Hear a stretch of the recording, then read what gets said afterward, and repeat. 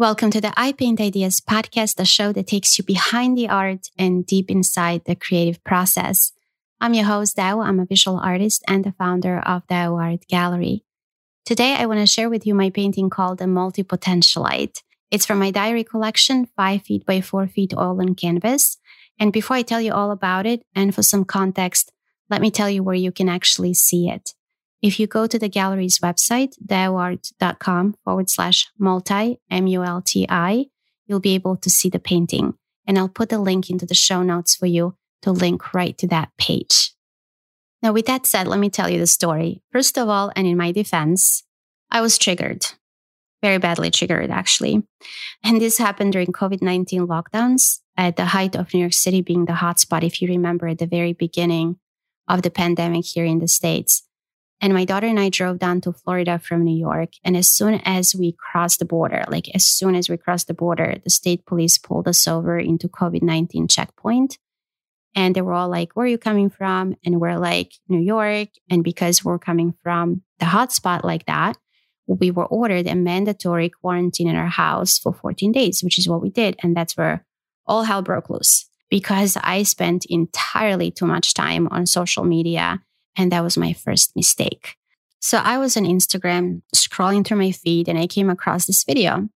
And the video was of a coach, a business coach, advising her client. And her client was a multi-passionate entrepreneur who needed help selecting a niche, which is probably the most common problem for multi-passionate entrepreneurs, almost a cliche. And the coach gave her the most commonly accepted advice that she possibly could, which is pick one thing to be your thing. Stick with it for a couple of years. And once you have that going, you can add whatever else you want to do, which is what everybody says to you if you're a multi-passionate, multi-talented entrepreneur. But it is the worst. And I mean, absolutely the worst thing that you can say to a multi-passionate entrepreneur. And just listening to her, watching this video was like nails on a chalkboard, but I couldn't stop watching it. It was like a train wreck.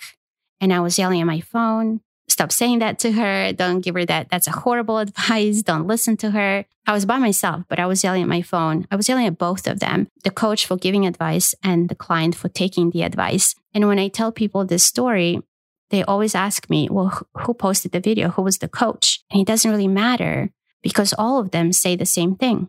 But I have to say, what was breaking my heart and triggering me at the same time was to see the reaction on the client's face as she was absorbing what the coach was telling her and really taking it to heart. And the coach was really going through her spiel, like pick one thing, stick with it, blah, blah, blah. And the client was looking to her with so much hope, like, here's a woman that will help me. And intellectually, I think she was really on board. She was probably saying to herself, I get it. I understand this. This is exactly what I needed to hear today. This is brilliant. Why didn't I think of this earlier? I'm definitely going to do that. But emotionally, if you looked at her face, emotionally, she was lost. And you could see that on her face. And I know that because I'm one of those multi-passionate entrepreneurs myself. And I know from my personal experience what she's going through when she's trying to select that one thing out of many things that she wants to do and is good at. I consider myself a polymath with expertise in art, technology, business, and film. I went to school for math and computer science and cinematography. I worked for a very long time as an engineer. And then I wrote, directed, and produced stuff. And I did art since I was a little kid. And I also had my own business since 2006. So I call myself a polymath, but there are many different ways that people refer to us. Multipotentialite, multi-passionate, multi-hyphenate, Renaissance people, polymaths, generalists, scanners. There are like a million terms that people use and use interchangeably, which is probably something I'm going to do during this episode as well, even though those terms don't exactly mean the same thing. But to get everyone on the same page, this is what Wikipedia says about multipotentiality, which is really the subject of my painting. Multipotentiality is an educational and psychological term referring to a person's ability and preference, particularly one of strong intellectual or artistic curiosity to excel in two or more different fields. So that's us. And I get it. I heard it all myself for years. I remember in particular one moment in a mastermind meeting sitting around this table with, 6 or 7 of my mastermind colleagues, and they were saying the same thing to me. I was pitching them 3 different ideas I was working on at the time, and they were all saying the same thing.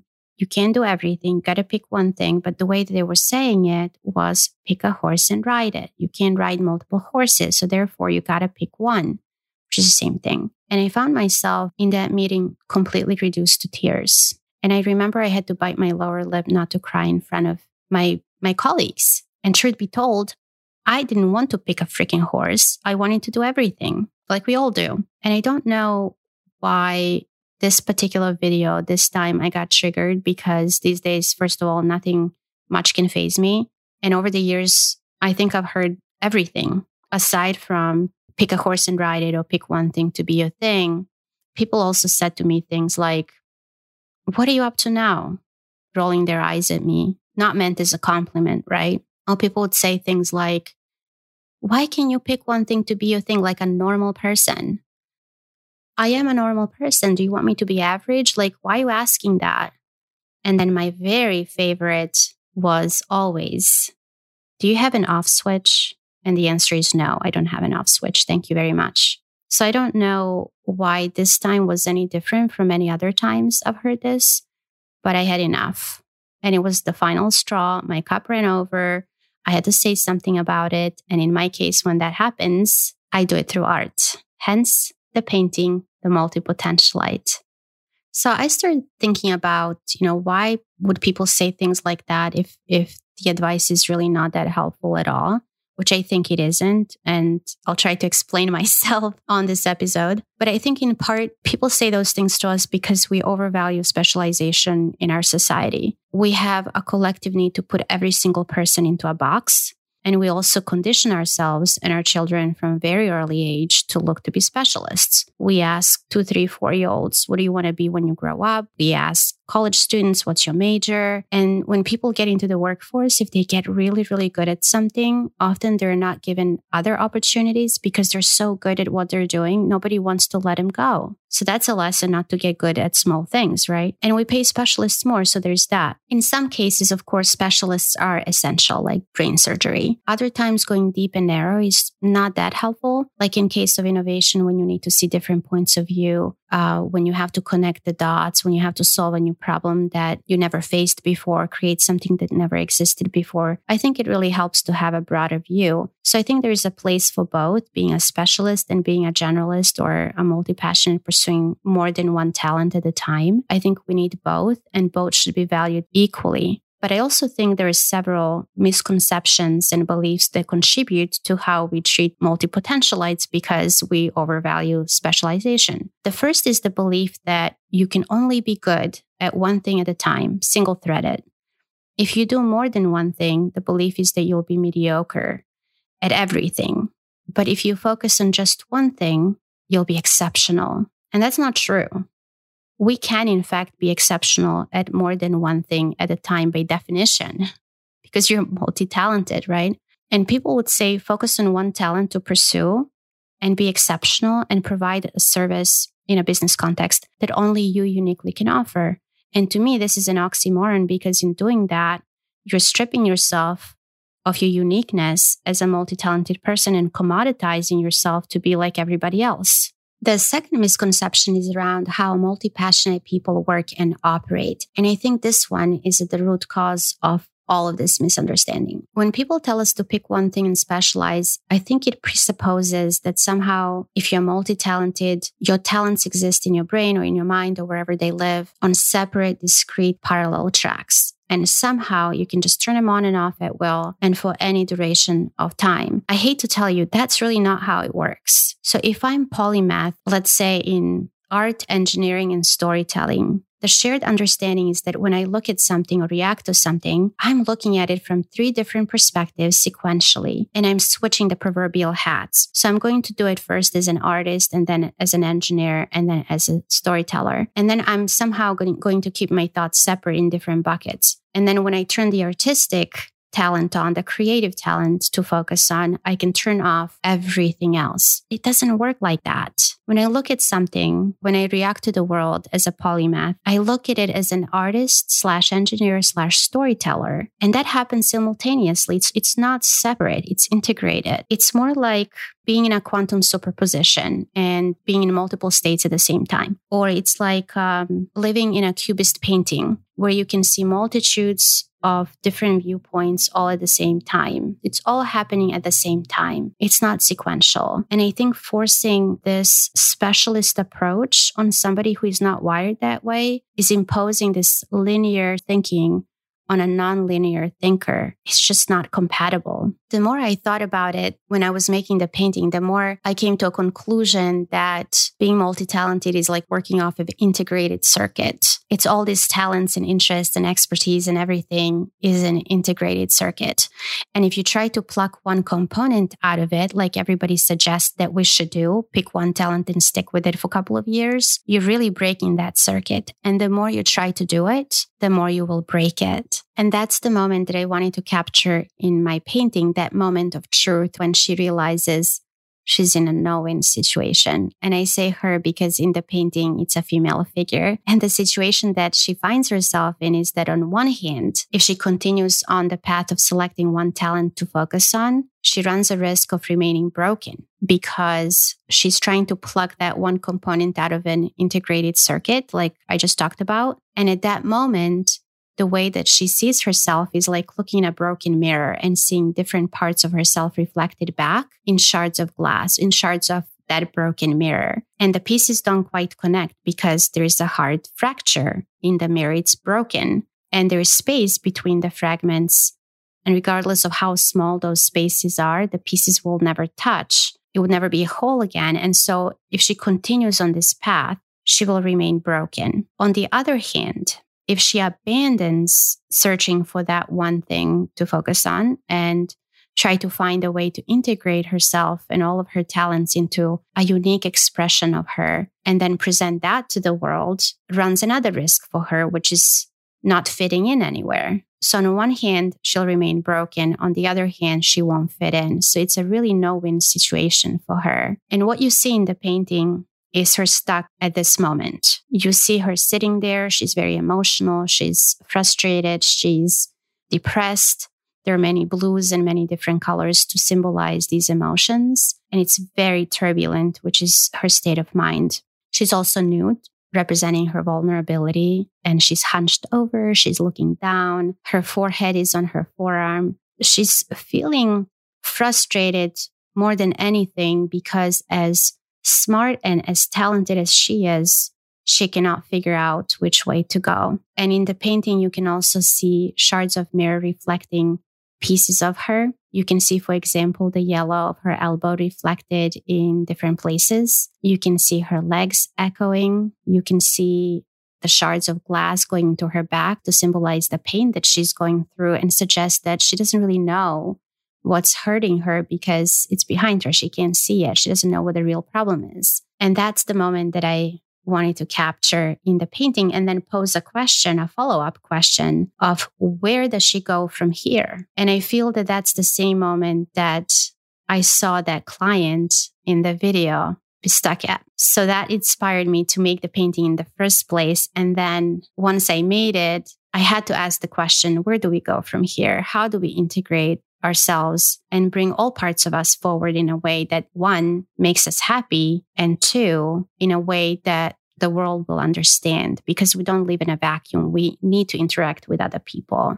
And I think the sad part for me is that everybody comes with the best of intentions, whether they're well-meaning family members and friends or business coaches or mastermind colleagues. Everybody wants to do the right thing. They want to help. And I think we receiving the advice, we really do want to follow through and focus on something for a while.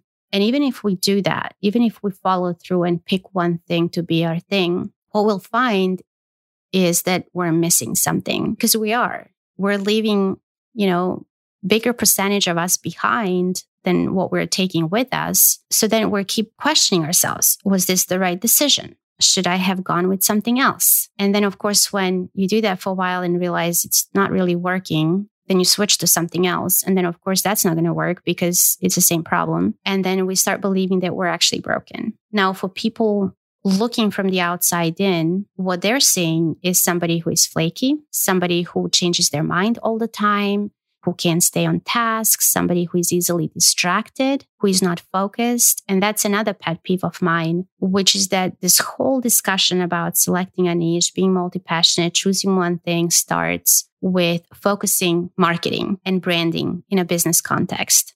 And everybody latches onto this word focus. The truth is that it has nothing to do with focus. We have plenty of focus. This has everything to do with integration. How do we integrate all of the beautiful talents that we have, that we're good at, in a way that the world understands? So it's not about focus. It's about integration.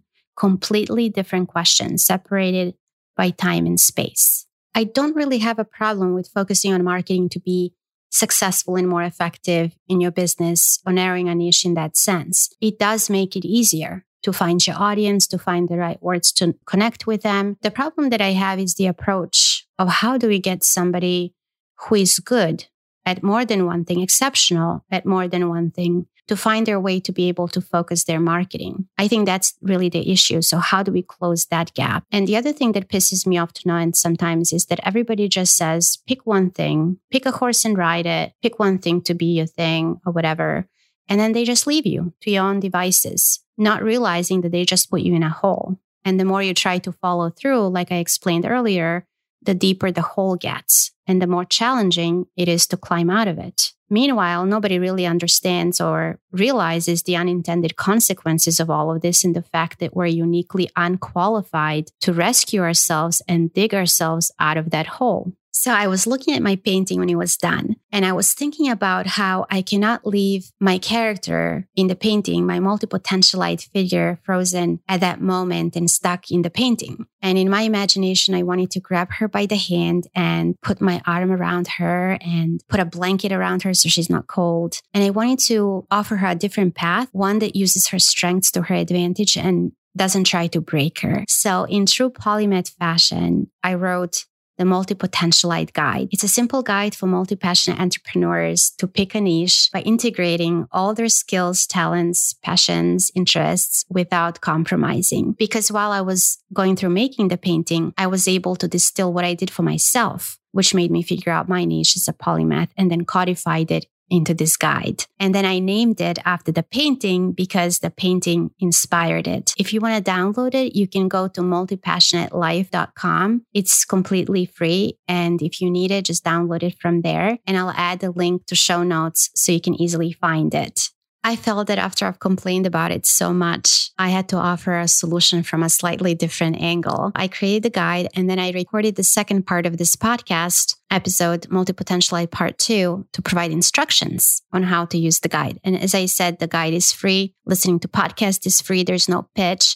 And you can download the guide at multipassionatelife.com. So I invite you to listen to Part 2, especially if you're a multi-passionate entrepreneur who needs help selecting a niche and narrowing down what you want to focus on without compromising. Just download the guide, listen to Part 2, do the work. And I think very quickly, you'll be able to integrate your talents and your skills and your expertise into something that you'd love and something your marketing team may like as well. And of course, as always, feel free to share. Again, this is absolutely free because I'm tired of these people giving bad advice out there and making people run circles for sometimes days, weeks, years. I need to be the defender of the Renaissance people here. And you know what's really funny about this is that how this whole thing came together from that Instagram video, a random feed video inspired this piece of art. And again, if you haven't seen the artwork yet, you can go see it at diawart.com/multi, MULTI. Make sure you check it out. But from that piece of art came out this new way of solving a particular problem, and each inspired the other. So it's really interesting and exciting continuation of the creative process that never stops. And with that said, I'm going back into the studio to make something else. and I'll share it with you as soon as it's ready. Thank you so much for tuning in and listening. If you like this episode, subscribe to my podcast and leave a review. And I'll see you in the next episode very, very soon. Stay safe out there.